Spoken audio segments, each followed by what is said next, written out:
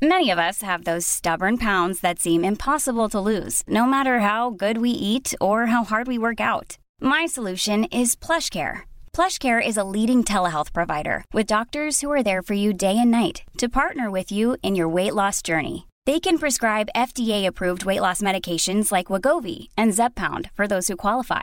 Plus, they accept most insurance plans. To get started, visit plushcare.com/weightloss. That's plushcare.com/weightloss. Ready to pop the question? The jewelers at BlueNile.com have got sparkle down to a science with beautiful lab-grown diamonds worthy of your most brilliant moments. Their lab-grown diamonds are independently graded and guaranteed identical to natural diamonds, and they're ready to ship to your door. Go to BlueNile.com and use promo code LISTEN to get $50 off your purchase of $500 or more. That's code LISTEN at BlueNile.com for $50 off. BlueNile.com, code LISTEN.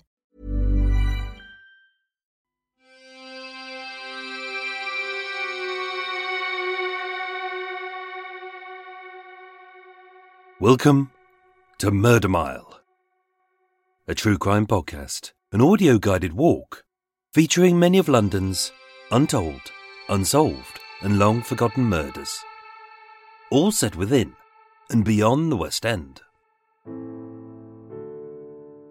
Today's episode is the final part about the murder of Peter Fasoli, a lonely man who let a stranger into his life, only to be tortured, suffocated and left to die inside his burning bungalow.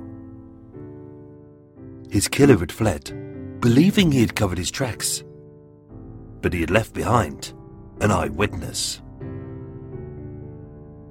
Murder Mile is research using authentic sources. It contains moments of satire, shock and grisly details, and as a dramatization of the real events, it may also feature loud and realistic sounds. So what? No matter where you listen to this podcast, you'll feel like you're actually there. My name is Michael.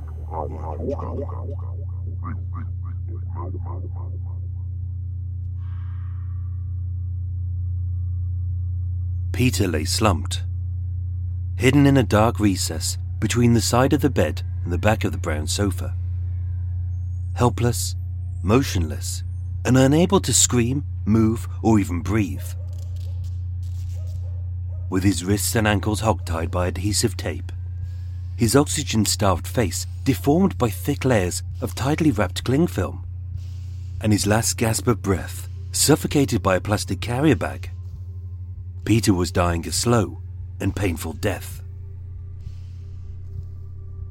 Described as a good man who would help anyone with anything, Peter didn't have an ounce of hatred in his heart or a cruel thought in his head, as all he ever wanted was to be loved.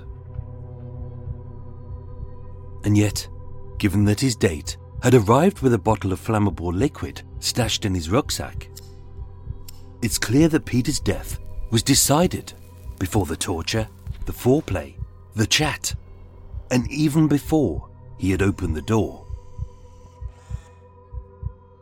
Peter was alive but unconscious, as the accelerant was splashed upon his bare flesh. And although dotted with red raw holes, where searing cigarette tips had singed his skin, ignited by his killer as he callously walked away, the hot propellant engulfed his body as his skin, hair and bindings burned and smoked.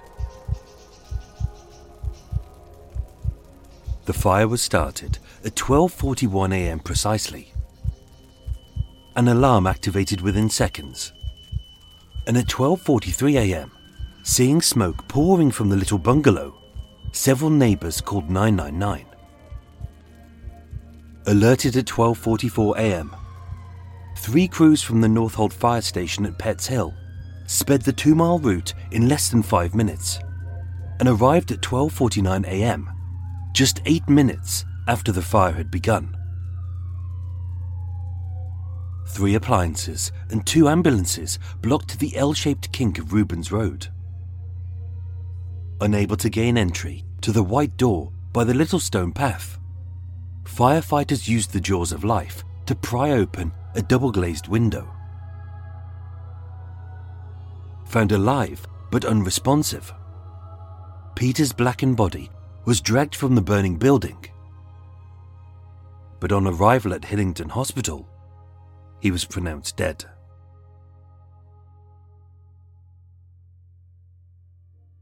Peter was 58 years old.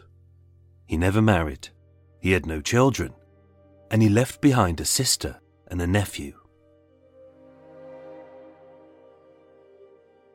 The investigation into Peter's death should have been simple. A naked man, bound with adhesive tape and suffocated with cling film and a plastic bag, was found inside a burning building. Suicide and auto-asphyxia was ruled out, as it would have been impossible for Peter to tie his own hands and ankles behind his back and suffocate himself. Burglary was deemed unlikely, as although Peter's drawers were emptied and almost every wire was pulled out of the back of the bank of computers, there were no signs of a break-in and nothing appeared to have been stolen. As for arson, the fire brigade concluded that there were none of the classic signs of a deliberate fire. There was no ignition source, as the killer had taken the lighter. No evidence of accelerant, as all the fuel had burned off. And owing to an excess of electrical equipment, a faulty appliance seemed more likely. As for there being a second person, only one bowl of cereal was found in the sink. There were no fingerprints, and no one saw a single person enter or exit the bungalow. The neighbours heard no screams, only music. Of the 3 security cameras watching Peter's door, all 3 were either broken or its recorder had been damaged in the fire, and there were no other CCTV cameras nearby. And even if it could talk, the only known living entity in that room that night was Peter's budgie, and it was dead. An autopsy found no signs of restraint, as owing to the heat of the blaze, the adhesive tape, the plastic bag, and the cling film had vaporized. So with a little blackening in his lungs and a history of heart problems, his cause of death was attributed to smoke asphyxiation, suggesting he died in his sleep. An inquest was held at the West London Coroner's Court on the 16th of August 2013. With foul play ruled out, and the fire investigators stating that the blaze had been started by a faulty light bulb above his bed. A verdict was returned of accidental death.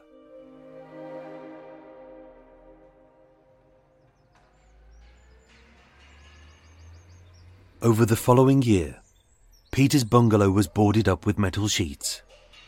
His personal possessions were placed in storage by a family friend. And given its grisly history, nobody wanted to move in to 2 Rubens Road. So in 2015, the building was demolished, and a new build now stands in its place, taking with it the last physical memory of Peter Fasoli, and the murder was erased forever.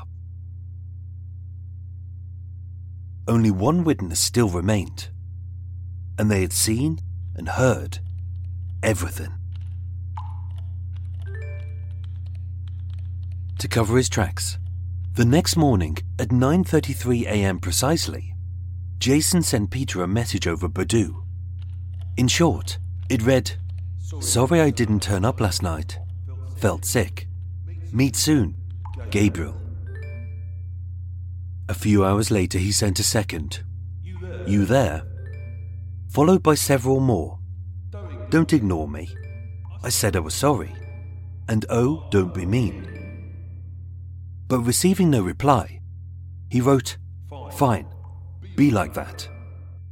And their communication ceased. On Tuesday the 8th of January, barely 30 hours after the murder, Jason purchased a return flight to the Italian capital city of Rome, using Peter's bank card. As the card hadn't been reported stolen, the purchase was small, and no one was monitoring his bank account. Its use wasn't flagged as suspicious. On Friday the 11th, at 6:50 a.m., an EasyJet flight departed Gatwick Airport, carrying the crazed killer. With no sirens, armed police, or roadblocks, just a cursory grunt and a glare by an immigration official, Jason was welcomed into Italy. Being half Italian, he blended in amongst the city's revelers of the arty district of Prati, where he lived off his victims' money and partied like a man without a care in the world. For at least a week, his pathetic little life was good. But once the money was gone, the fun stopped. Like many millions, the anonymity of hiding behind a pen name, a cherry-picked profile, and a carefully chosen photo lets them hide their inadequacies, casually chat, and just like Peter, log out when they got bored. But for one man, Badoo wasn't just a dating website. It was a hunting ground full of sad, lonely men.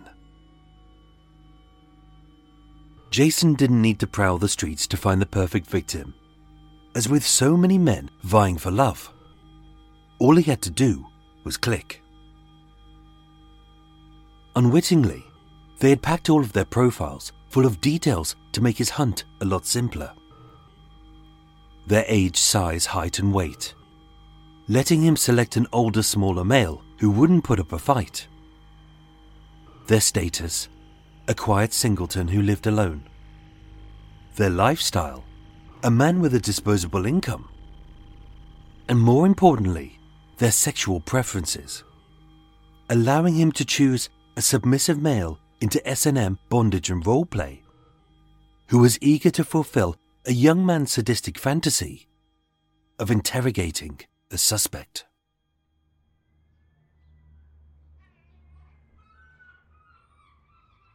On Saturday the 26th of January, 20 days after Peter's murder, 67-year-old Vincenzo Yale, a retired tour guide and divorced father of one, welcomed a stranger into his home who went by the alias of Gabriel. Situated on a quiet side street in the sleepy seaside town of Torvianica Alta, Vincenzo's home consisted of a 2-story box-like building with white walls and brown ceramic roof tiles. But as a security-conscious man, its sturdy gate could only be accessed by a buzzer or a keypad. At 7 p.m, their date began as any interaction between two strangers would. Hi, I'm Gabriel. Jason really. Hello. Hello, I'm Vincenzo. Nice to meet you. In person. Yes, in person, finally. Possibly followed by, Please come in. Shall I take my shoes off? No, that's fine. as well as a few casual pleasantries about his journey, the sea, the weather, and Vincenzo's home.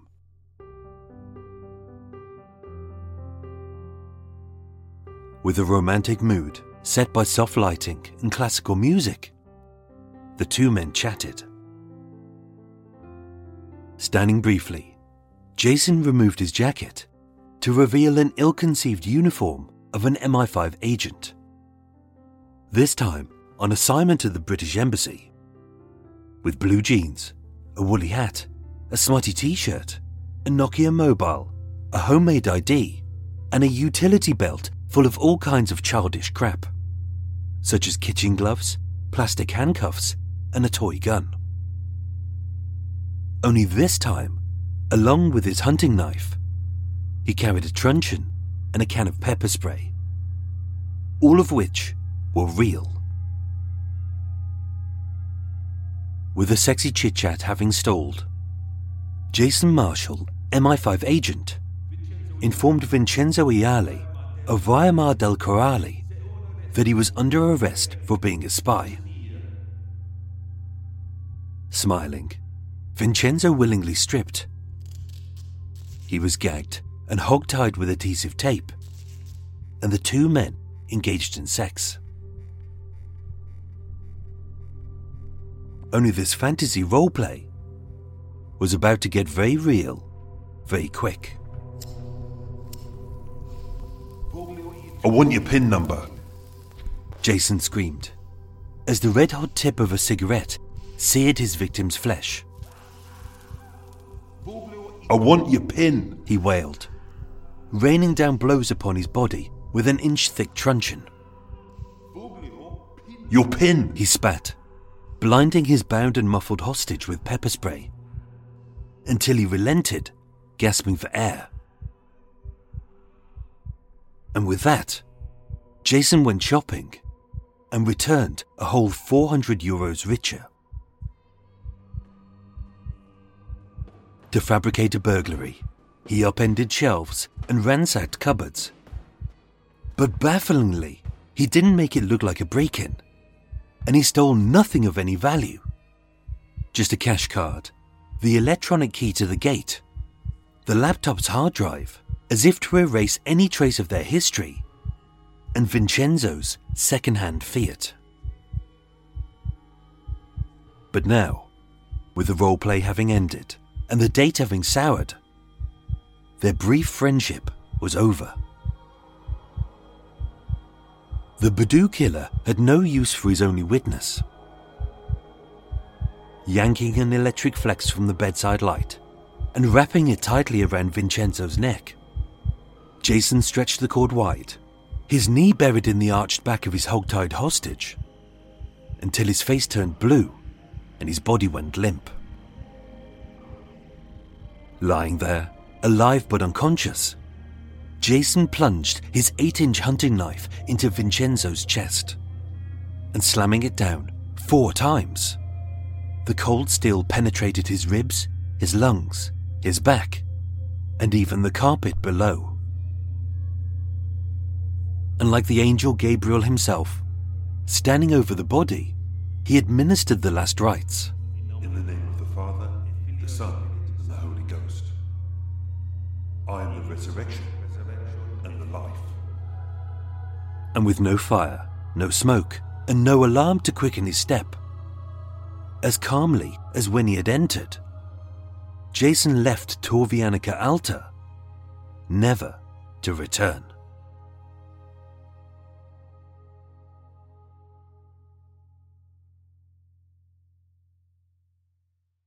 It wasn't until 1 week later that Vincenzo's body was discovered.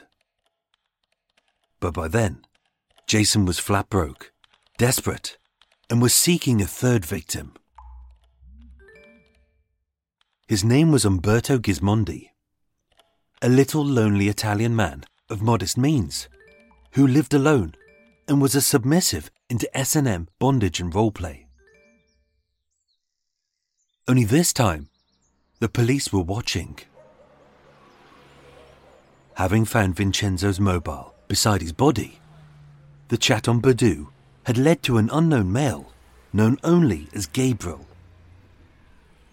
Tracking the withdrawals from the stolen cash card and the direction of the stolen Fiat, Jason was being tailed by a police surveillance team. On Thursday the 21st of February, at 7 p.m, they saw Umberto Gismondi let a stranger into his home. Ciao, sono Gabriele e Jason Taverno. Ciao, sono Vincenzo. Piacere di conoscerti. Tipo sono. From the dark of a blacked-out van, 2 surveillance officers watched the windows of the little flat in Castel Morena. As inside, 2 strangers sat and made small talk. Only the night for the watchers was dull. Incredibly dull. As being either too shy to engage in sex so soon, or the kind of man who liked to be loved, Umberto kept Jason at a distance Together they ate a delightful dinner, sat on the sofa watching television, and occasionally they kissed, but there was no sex. The surveillance had proved fruitless. So when their agonizingly dull shift was finally over, instead of waiting for fresh men to replace them, the officers just left, leaving Umberto alone with Jason. Inside, Jason had grown impatient. With Umberto happy to just sit there and chat, Jason's mission was stymied by a dithering man, and his fraught nerves were about ready to snap. All it took was a single sound. A mocking laugh from Umberto's lips, as he found Jason's tale that he was an MI5 agent idiotic. And rightly, he panned his pathetic uniform and his plastic gun. Furious, Umberto was beaten, kicked, pepper sprayed, battered with a truncheon, and suffocated with cushions. The torture lasted for hours, as Jason dragged him from room to room, beating him senseless. But by then, the police had gone. Bloodied and barely conscious, having given up his pin, Jason was €400 richer and had stolen an iPad. But before he could return to dispose of his only witness, having released his gag, Umberto screamed. The neighbors came, police were alerted, the attacker's name was given up, and having tracked the GPS on his mobile to a bus heading south in the suburbs of Rome. At 3:30 a.m., Jason Marshall was arrested.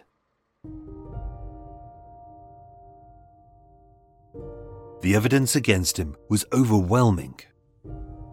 A stolen car, a key card, and bank cards in the name of Vincenzo Iali and Umberto Gismondi, as well as a knife, a truncheon, a can of pepper spray, a roll of adhesive tape, a fake uniform, bloodstains, DNA.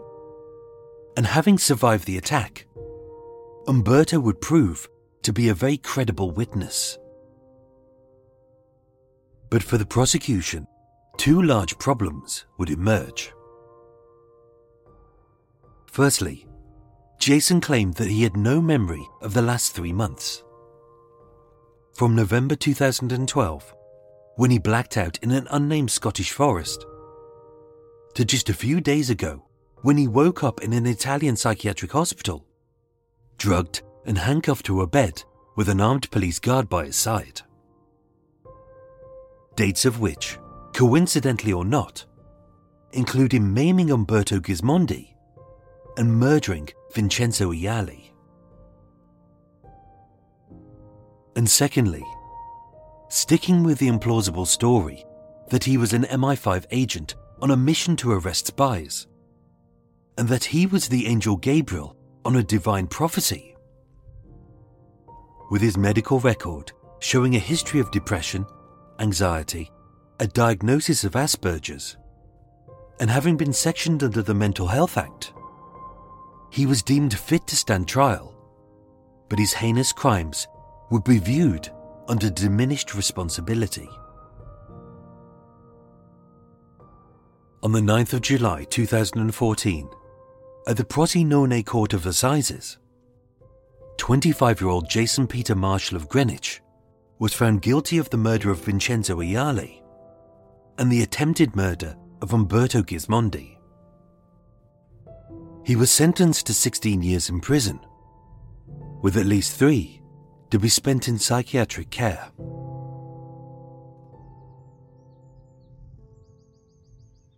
And with the Badoo killer jailed, the case was closed, and his name and crimes were forgotten. Almost. As there was still one eyewitness, yet to speak, who had seen and heard everything.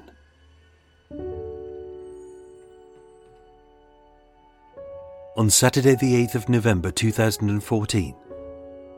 Being close to 2 years since the fire, and 15 months after a coroner's inquest had ruled the death of Peter Fasoli as an accident owing to a faulty light bulb, his nephew, Christopher Murgatroyd, removed Peter's personal possessions from storage. Some were charred, many were damaged, and others were beyond repair. But as part of the grieving process to mourn his beloved uncle, Christopher knew that Peter had been compiling a family tree. Keen to recover the project, he switched on his uncle's laptop, which had survived the inferno. As a neat man, typically, the files on his hard drive were well organized, so it didn't pose a problem to find his research, his reference sources, and a treasure trove of family photos. But one file stood out. It was a large file, a very large file, so large it took up most of the hard drive. Clicking the video file open, Christopher was confronted by a familiar sight. As filmed using the laptop's webcam by the bank of computers, this fixed shot showed the inside of the little bungalow. His uncle sat in his recliner chair, eating a bowl of cereal, and behind him lay his blue bed and his brown sofa. Initially, it seemed an odd thing to film, a 7-hour recording of him sitting alone eating his dinner. Only this dull little video was far from remarkable, as although it had no name, its date was unique. Peter had pressed record just before 7 p.m. on Sunday the 6th of January 2013, the evening that he died. At 7 p.m. precisely, having briefly exited the shot, the audio picked up the chat of two socially awkward men. Well, Jason, really? Hello? Hello, I'm Peter. Nice to meet you. Rightfully concerned, Christopher spooled through the video and witnessed everything. From the roleplay, to the torture, to the robbery and the suffocation. With his uncle out of frame, his bound body and his shrink-wrapped head slumped in an oxygen-starved heap behind the sofa. Having said a prayer in Latin, the stranger ransacked the room and yanked out the cables from the bank of computers.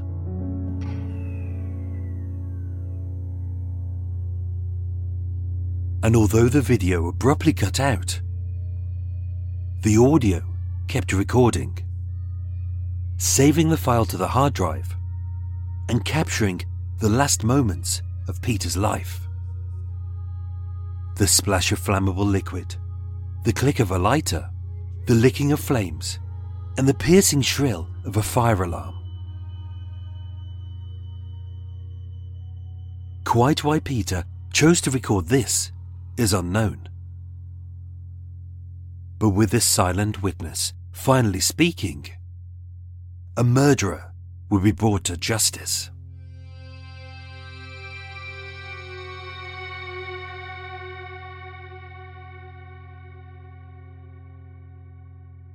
With the coroner's inquest reopened, the police had powers to search everything. The hard drive, the phone calls, the bank cards, and the Badoo messages. All of which led to 25-year-old Jason Marshall, and nobody they had never heard of. As well as the fake alibi, the cash withdrawals, the flight to Italy, and his recent conviction for a murder and an attempted murder. 2 attacks, identical to Peter's. On the 15th of February 2017, having stalled owing to a lot of red tape and a lengthy stint in an Italian psychiatric unit, a European arrest warrant was issued and Jason was arrested on transfer to Heathrow Airport. Tried at the Old Bailey, Jason pleaded not guilty. But his defense of amnesia due to hard drinking was dismissed.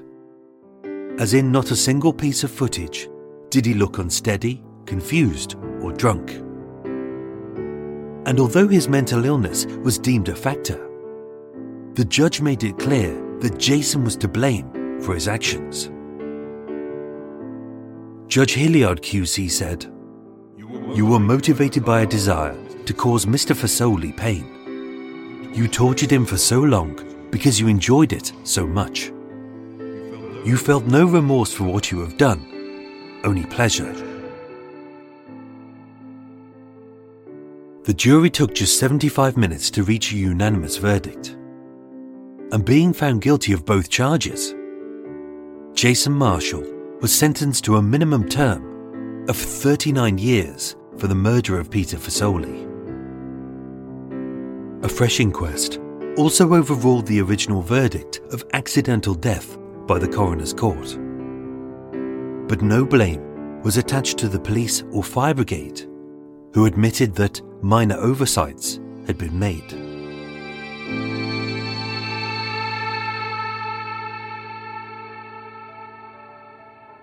Ladies and gentlemen, thank you so much for listening to Murder Mile. That was the final part of the Badoo Killer. And as always, after the break, we have a non-compulsory part of the show for those who like info, idiotic coots, and iced buns. If that sounds awful, switch off now. But before that, here's a promo for a true crime podcast, which may very well be the soft and sweet layer of frangipan, which nestles in the middle of a lovely scrumptious Bakewell tart.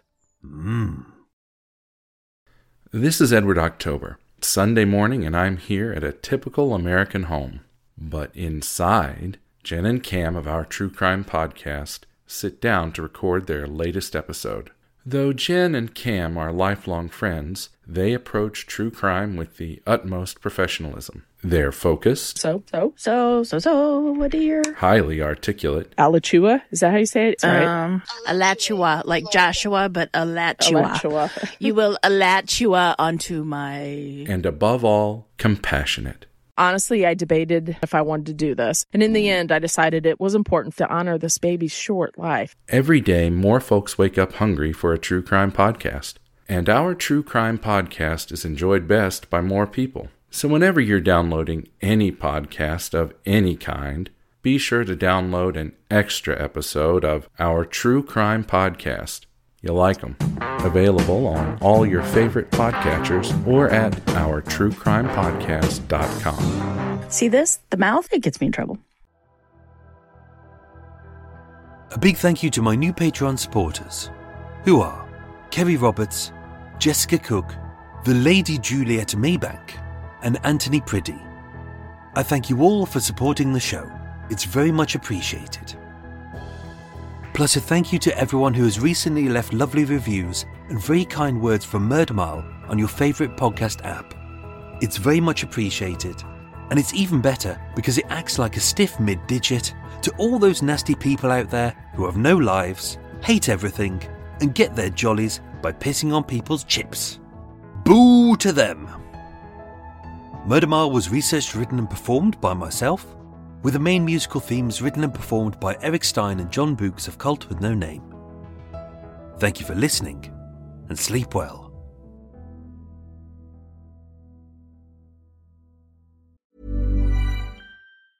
I'm Sandra, and I'm just the professional your small business was looking for. But you didn't hire me, because you didn't use LinkedIn Jobs. LinkedIn has professionals you can't find anywhere else, including those who aren't actively looking for a new job, but might be open to the perfect role, like me. In a given month, over 70% of LinkedIn users don't visit other leading job sites. So if you're not looking on LinkedIn, you'll miss out on great candidates like Sandra.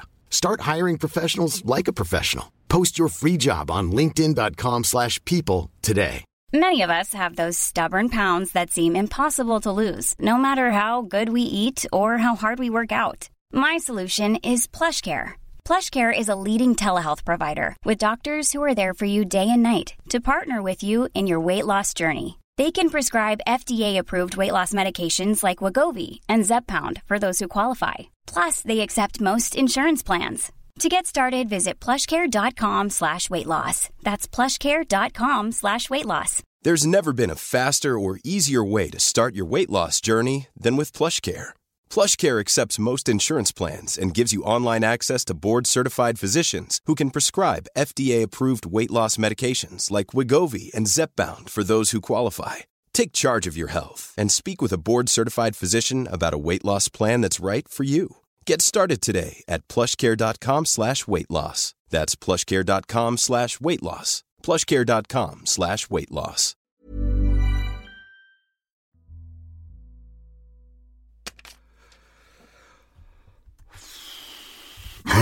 Oi, cripes. Well, it started well. Then it went downhill from there. Of course it did. Hey everyone, welcome to Extra Mile. If you're new to Extra Mile, don't forget this is not the compulsory bit, this is the extra bit. This is not the part of the episode. This is extra. You've listened to the episode, that is the bit you can review. If you like it, great, give it a 5-star review. If you hate it, give it a 1, that's all fine. Don't review this bit. This is extra. It's not part of the podcast. I find it baffling when people leave little reviews going, I don't really like the second bit, so I've downgraded it. It's like, that's not the podcast. Anyway, today's been a tough one. That's why I'm a bit antsy. It started so well. I was flowing really nicely.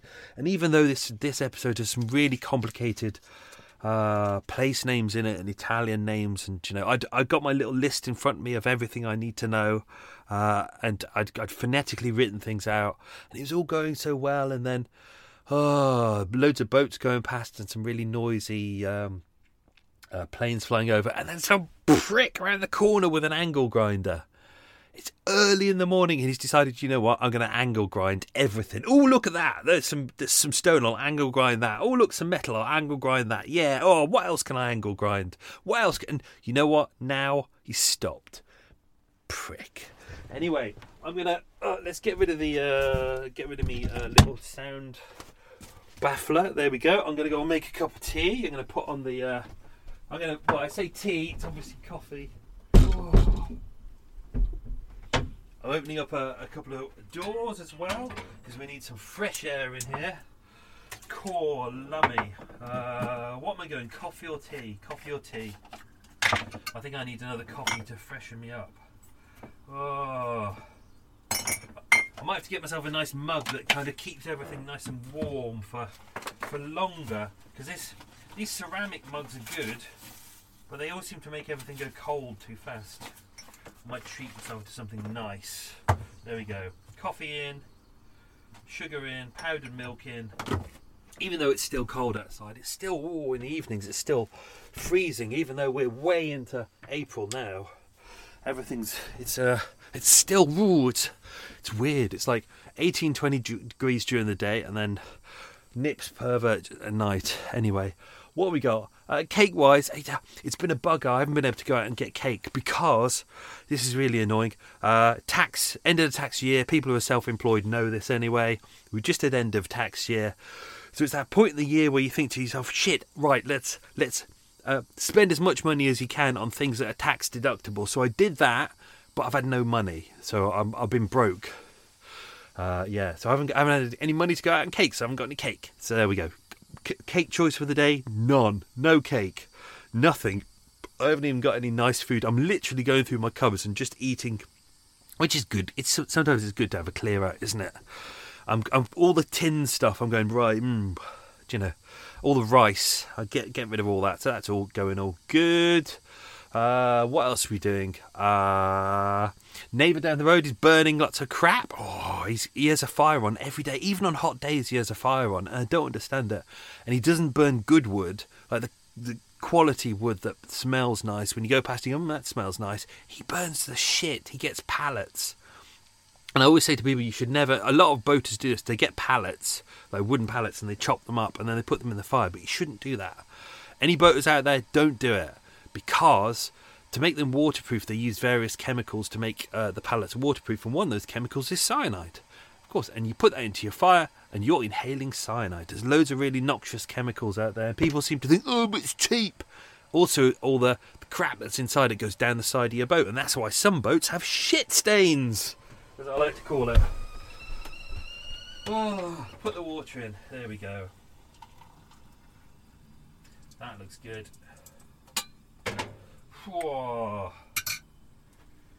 Shit stains is a term that I refer to when people have a chimney down the side of their boat. If they use low quality, or if they burn the fire too low a temperature because they're cheapskates, or they're using shit wood, or like pallet wood, as I'm saying, the smoke doesn't tend to disappear. What it does is it drifts down the side of the boat, which means you end up with a really nasty, horrible stain down the side of the boat, and it looks like your boat has had a big old crap in its pants. It's horrible. Anyway, so that's boats with shit stains. What else is going on?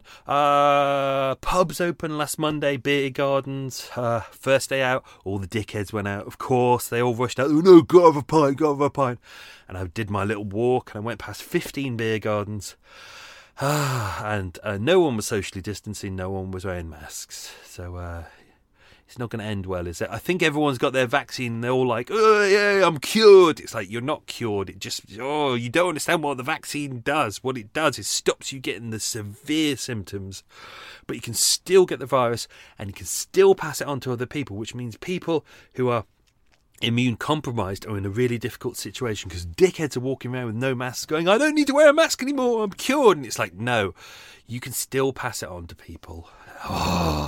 Anyway, I've got my vaccine booked in about 2 weeks. 2 weeks from now, so end of April.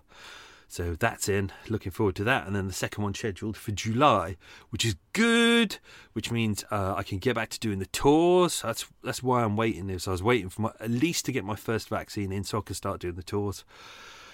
And I'm going to whiz through all this editing and writing. I'm not going to take any days off. I'm going to try and go back to doing 7 days a week. Instead of taking a nice day off, go back to 7 days a week so I can get myself ahead so that when I do have my vaccine, that if I do get sick, because most people say it's normally about 3 days, at least I can afford to take 3 days off and not delay the podcast. See how hard I work to make sure that you get your podcast on time.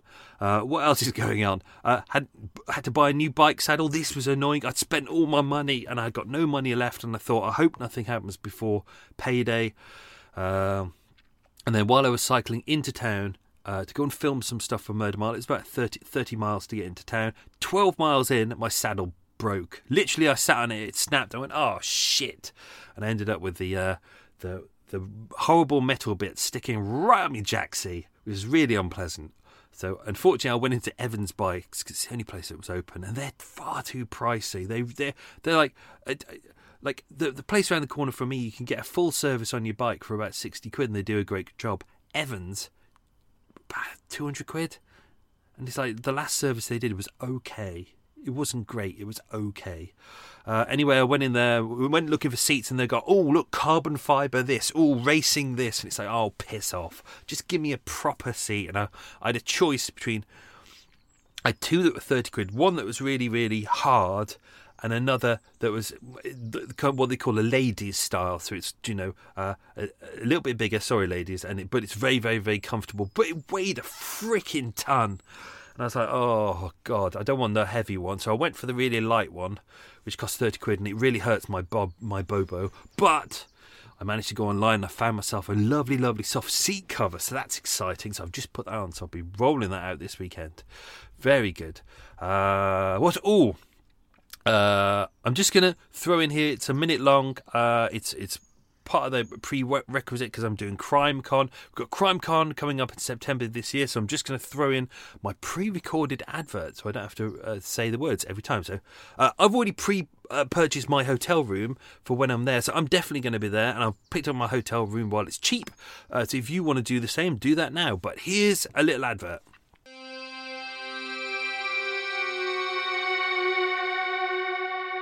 Hello, this is Mike, host of the world-famous Murder Mile UK True Crime podcast, and widely regarded as the greatest thing to have ever entered a person's ears since time began.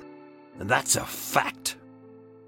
I'm deeply honoured to be part of Podcast Row at CrimeCon UK on the 25th and 26th of September 2021. If you love true crime, please check out my audio doings, cleverly entitled Murder Mile. And should you purchase a ticket and save yourself % by using the promo code MILE, you can come and meet me in person. Yes, I'm real. You can touch me, not too much, just a little, and not down there. That's rude. To do so, treat yourself to 2 days of murderously good fun at CrimeCon. See you there. There you go. It all sounds good. I've got all the information in there, which means I don't have to keep re-recording it. There we go. All good fun. Hope to see you there. It'll all be a bit of a giggle. Right. Let's do the quiz, which, as always, I will point out I'll probably ruin. Oh, yes. Oh, no, I didn't put in enough sugar. So I'll probably ruin some of this, but let's give it a go. Right. Question number 1. What airport did Jason depart from to get to Italy? Oh, clicking my thumb. I fell out of bed and I landed directly on my thumb about 2 weeks ago, and I thought I'd sprained it, but I don't think I've sprained it. It doesn't seem to have swelled, and it still hurts, and it's still clicky. I suspect I may have fractured it. There we go. Question number 2. How long did it take to find Jason guilty at the Old Bailey? I almost gave away the answer then. My brain's not working. It's because that prick who hasn't got the angle grinder has stopped, and that's really annoying me now. Question number 3. Vincenzo was killed using what 2 weapons? Oh, look. Here's the ice cream van. Not even 9 in the morning, and the ice cream van is here. Prick. They're all out today.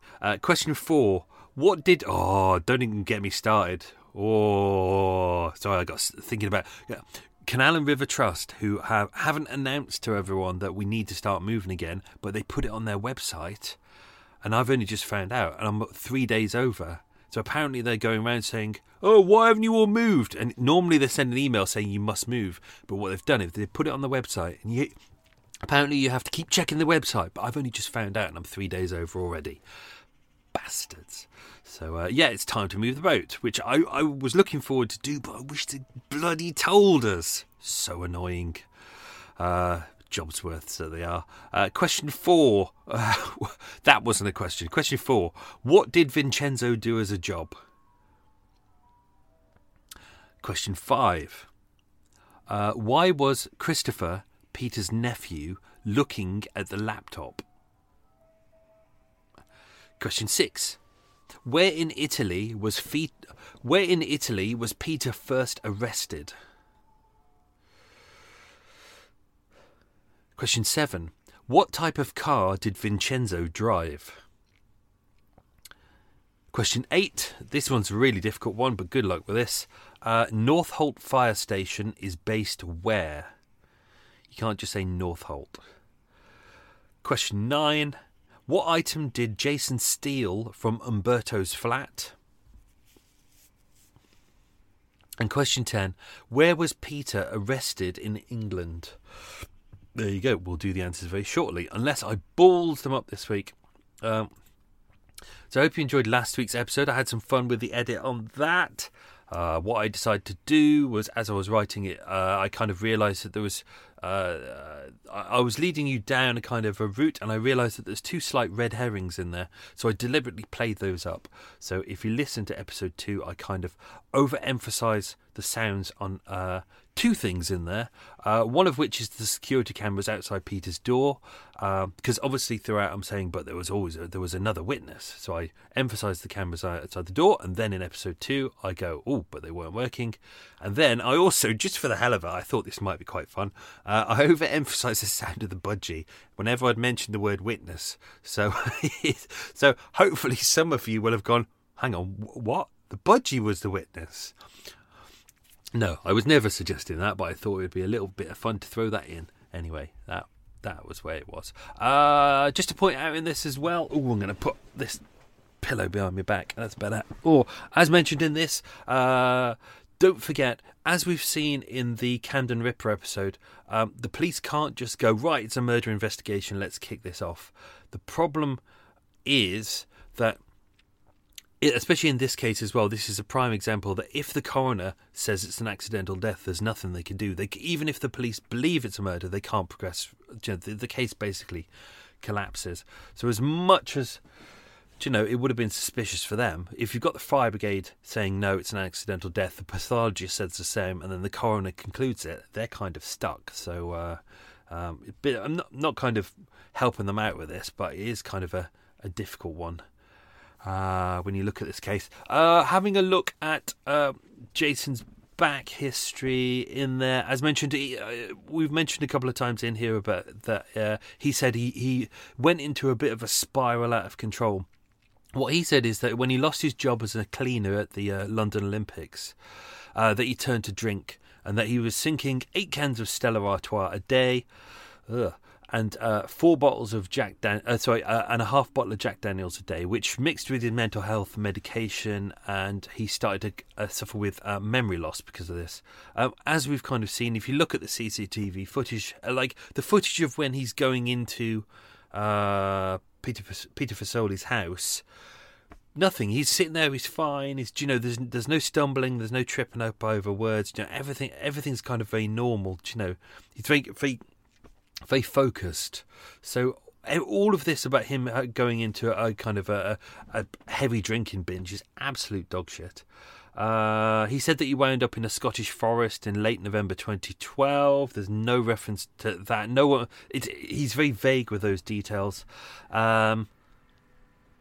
There you go. Angle Grinder is back. Prick. I know he's got a job to do, but fuck off somewhere else and do it. When he was in court, he said, I woke up one day strapped to a bed with a cannula in my arm in an Italian hospital. But he says he has a 2 to 3 month gap, and he doesn't remember anything, coincidentally, all around the time that he was these murders were taking place, which is very convenient. He would say in court, all I know about the case is from what I've seen on the film, which is the laptop footage, and in the evidence. Seeing the footage, I feel very bad that someone died, and it potentially was me. I know it was me there. Someone died at my hands. That's very difficult to deal with mentally. Yeah, whatever. So 9th of July 2014, obviously he was on trial for the murder of Vincenzo Iali and Umberto Gismondi, or the attempted murder of Umberto Gismondi. That was in the Court of Assizes in Rome, where initially he was sentenced to 22 years, but there was an appeal on the 15th of September the following year, and it was reduced to 16 years. As mentioned, 3 of which to be served in an Italian psychiatric hospital. When he was convicted, he said he felt no remorse whatsoever for the killing. As part of his defence, he said that he couldn't remember anything. He said that he was in a drunken killing spree. He said that in court that he was an MI5 agent. He also said in court that he was the angel Gabriel himself on a mission. And during the Italian proceedings, he also said he claimed there was a male prostitute called Michael, not me, who murdered Vincenzo Iali in front of him. He also said that he only attacked Umberto Gismondi in self-defence after being sexually abused by him a couple of days before, although there's no evidence to suggest that at all. And as you can see with the surveillance guys, when they were outside, they said it was quite boring, just 2 guys sitting down watching telly having a bit of a meal. Peter Fasoli was given a second autopsy when the coroner's inquest was reopened. The pathologist confirmed that asphyxiation had contributed to the death, and although he was still alive but conscious when the fire was started, there was still no evidence of restraints. So it all must have burnt off. If you can appreciate, it's all plastic, and plastic burns, it turns into gas, and it disappears. It doesn't really say how badly Peter was injured. Obviously, petrol was thrown over him, and the fire was contained in and around the bed. So it's as much as we can kind of criticise it here, it's hard for us to say, you know, if you look at the pictures of the guy, I think if you go onto my blog, you can find them. Do you know the guy who went to go and use the toilet in a lap dancing club, and then those guys set fire to the stairs, and he burnt to death in the toilet.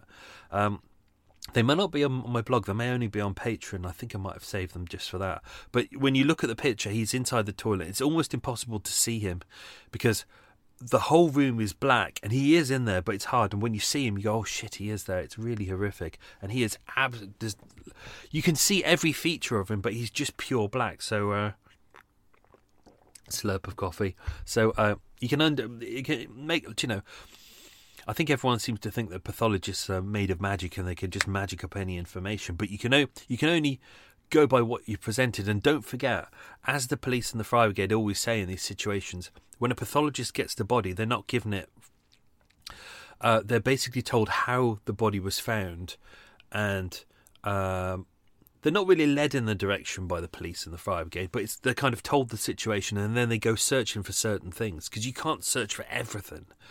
You know, so obviously you look at this, you go, did the man die in the fire? Yeah. Was he alive at the time? Yeah, we can see that. You know, there's only basic things that you can do. You have to do a certain amount of certain details in the pathology report. If it was a poisoning, they'd search his stomach. If it's fire, you wouldn't search his stomach. You wouldn't test him. You wouldn't give him a toxicology test. You know, there were certain things that you would do and you wouldn't do. So. As mentioned, the extradition of Jason Marshall took absolutely ages because he was being held in an Italian psychiatric hospital, and they needed a European arrest warrant. So this took it took almost 2 years for police to get this. Also, they needed to prove to the Italian courts that Jason Marshall was almost certainly guilty. Obviously, they got the 6 to 7 hours worth of footage, which pretty much convinced them. He came back into the UK, was arrested, and he appeared at Hendon Magistrates Court on the 16th of February. As mentioned, he was jailed in September 2017 for a minimum of 39 years. That's huge. It doesn't really say though whether he was serving the rest of his Italian sentence, whether he went back to Italy to serve the rest of his Italian sentence, or whether he remained in the UK. I'm not really too sure about that. Obviously, in his Old Bailey trial, he used amnesia as before, as mentioned. I'm trying to see what I've got written here. They used a lot of the information that was from his Italian trial, because obviously in his Italian trial, Jason Marshall said that he had no memory of any of the attacks because he was in the grip of an alcohol-fueled depression. He claimed that he came up with this defence case in the Italian trial by using stories from his dream diary he made up with a psychiatrist. He told the jury he lied because his Italian lawyers advised him that he was saying he couldn't remember the attacks was no good as a defence, so he decided to come up with something better. But prosecutors claiming he is using amnesia as an excuse after the video emerged of him suffocating Mr. Fasoli. So I'm reading ahead. I've marked up some stuff, but I want to make sure that I'm not skipping over some stuff that's really useful. It was the same in the UK court as well. He said that he was MI5. He said he was the angel Gabriel. Even in the Italian trial, he started getting really angry with the judge because the judge wouldn't hurry up.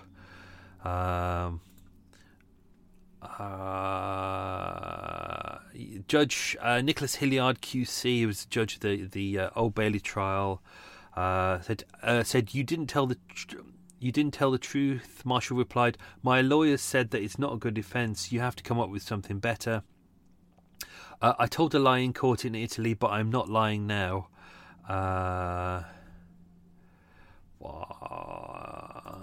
What else is there? I've lined up some stuff.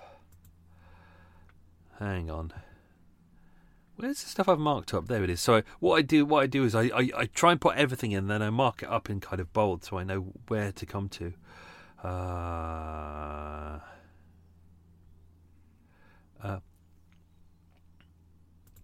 Even in court, so this was in court as well, he said, asked by Judge Nicholas Hilliard QC if he had been trying to terrify Mr. Fasoli, Jason Marshall said, yes, my lord, with the prospect of torture.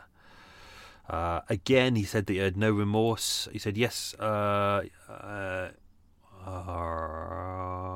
always, no, he was flanked in court by 3 dock officers. Here we go. Sorry about this. The prosecution said there was an important and fundamental difference between the 2 trials, and that was the laptop footage, which he could not escape.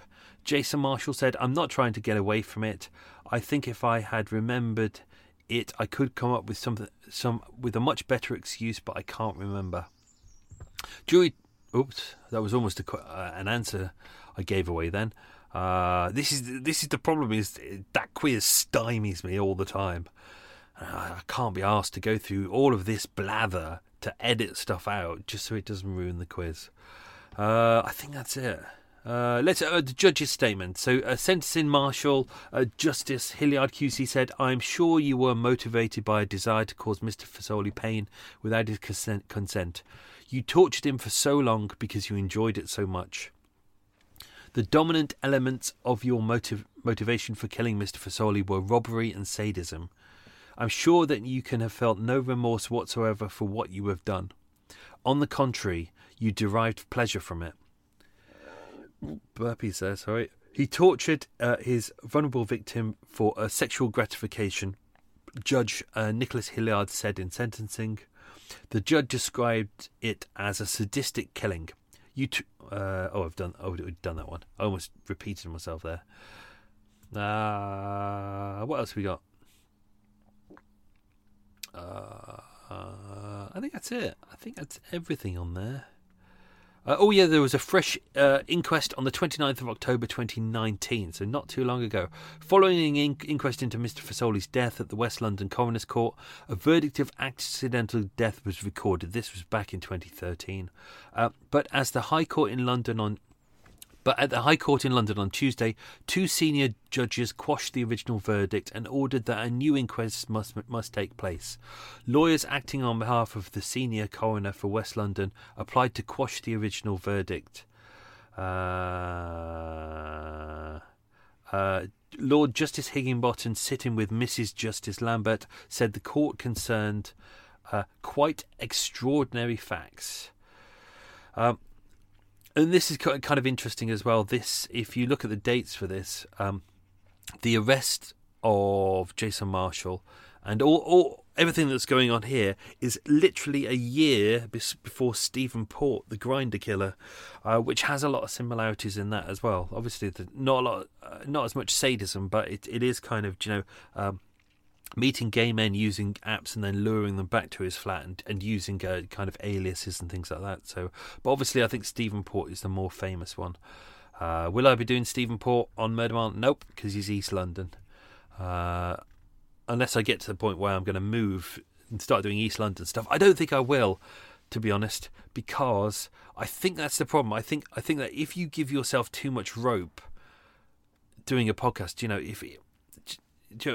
what I like is the fact that what I have is Soho primarily, but also West London, and I think what that does is force me to start looking at cases that I would never normally consider and start researching them really deep.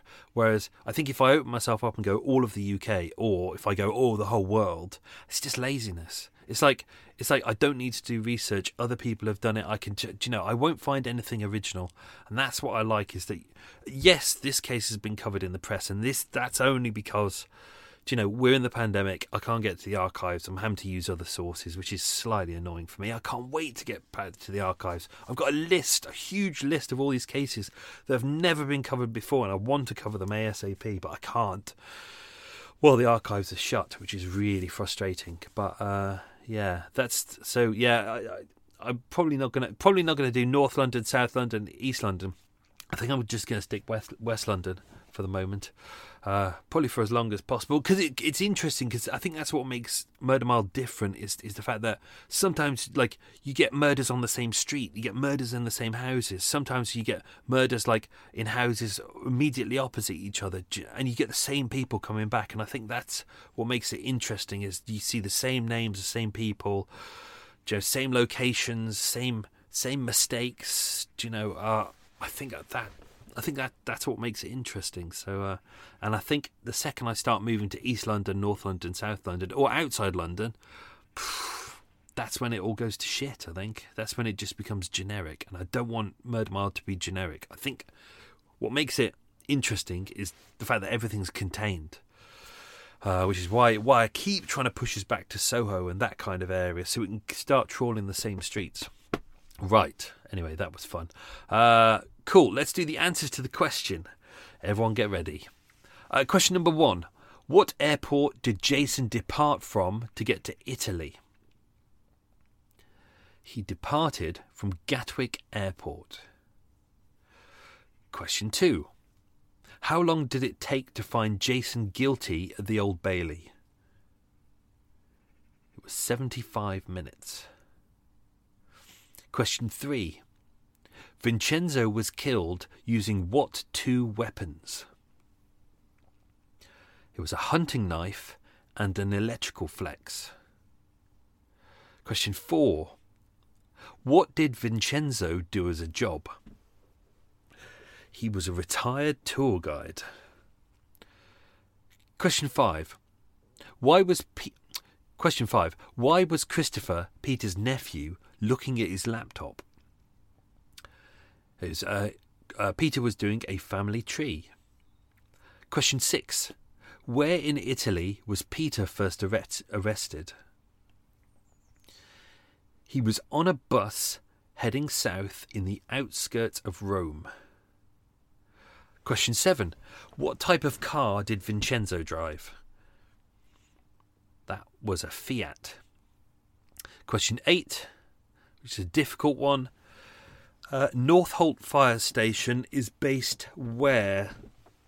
And you can't say Northolt. It's based at Petts Hill, which I sometimes do on my little circuit of a walk when I'm in that area. When I move the boat to different areas, I have little circuits, and I often go past that fire station. And now I can go past and go, ooh, you investigated the Peter Fazoli fire. Sort of. Question 9. What item did Jason steal from Umberto's flat? It was an iPad. And question 10. Where was Peter... Oh, I've written Peter arrested. Well, that's probably ballsed up the question from earlier on. I've written the wrong name. Where was Jason arrested in England? You don't need to answer this question because I probably ballsed it up at the start. So it was, where was Jason arrested in England? That was Heathrow Airport. Too many names. There we go. That's all done. Hope you enjoyed that. That was good fun. We'll be back next week for another episode. I think it's a one-parter next week. I think unless it all spirals out of control and I turn it into a two-parter. Probably not. I think this is a one-parter. Anyway, hope you enjoyed that.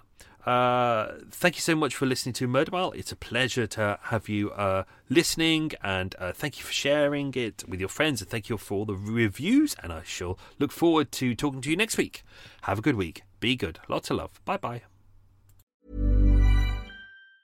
Planning for your next trip? Elevate your travel style with Quince. Quince has all the jet-setting essentials you'll want for your next getaway, like European linen, premium luggage options, buttery soft Italian leather bags, and so much more. And is all priced at 50 to 80% less than similar brands. Plus, Quince only works with factories that use safe and ethical manufacturing practices. Pack your bags with high-quality essentials you'll be wearing for vacations to come with Quince. Go to quince.com/pack for free shipping and 365-day returns. Even when we're on a budget, we still deserve nice things. Quince is a place to scoop up stunning high-end goods for 50 to 80% less than similar brands. They have buttery soft cashmere sweaters starting at $50, luxurious Italian leather bags, and so much more. Plus, Quince only works with factories that use safe, ethical, and responsible manufacturing. Get the high-end goods you'll love without the high price tag with Quince.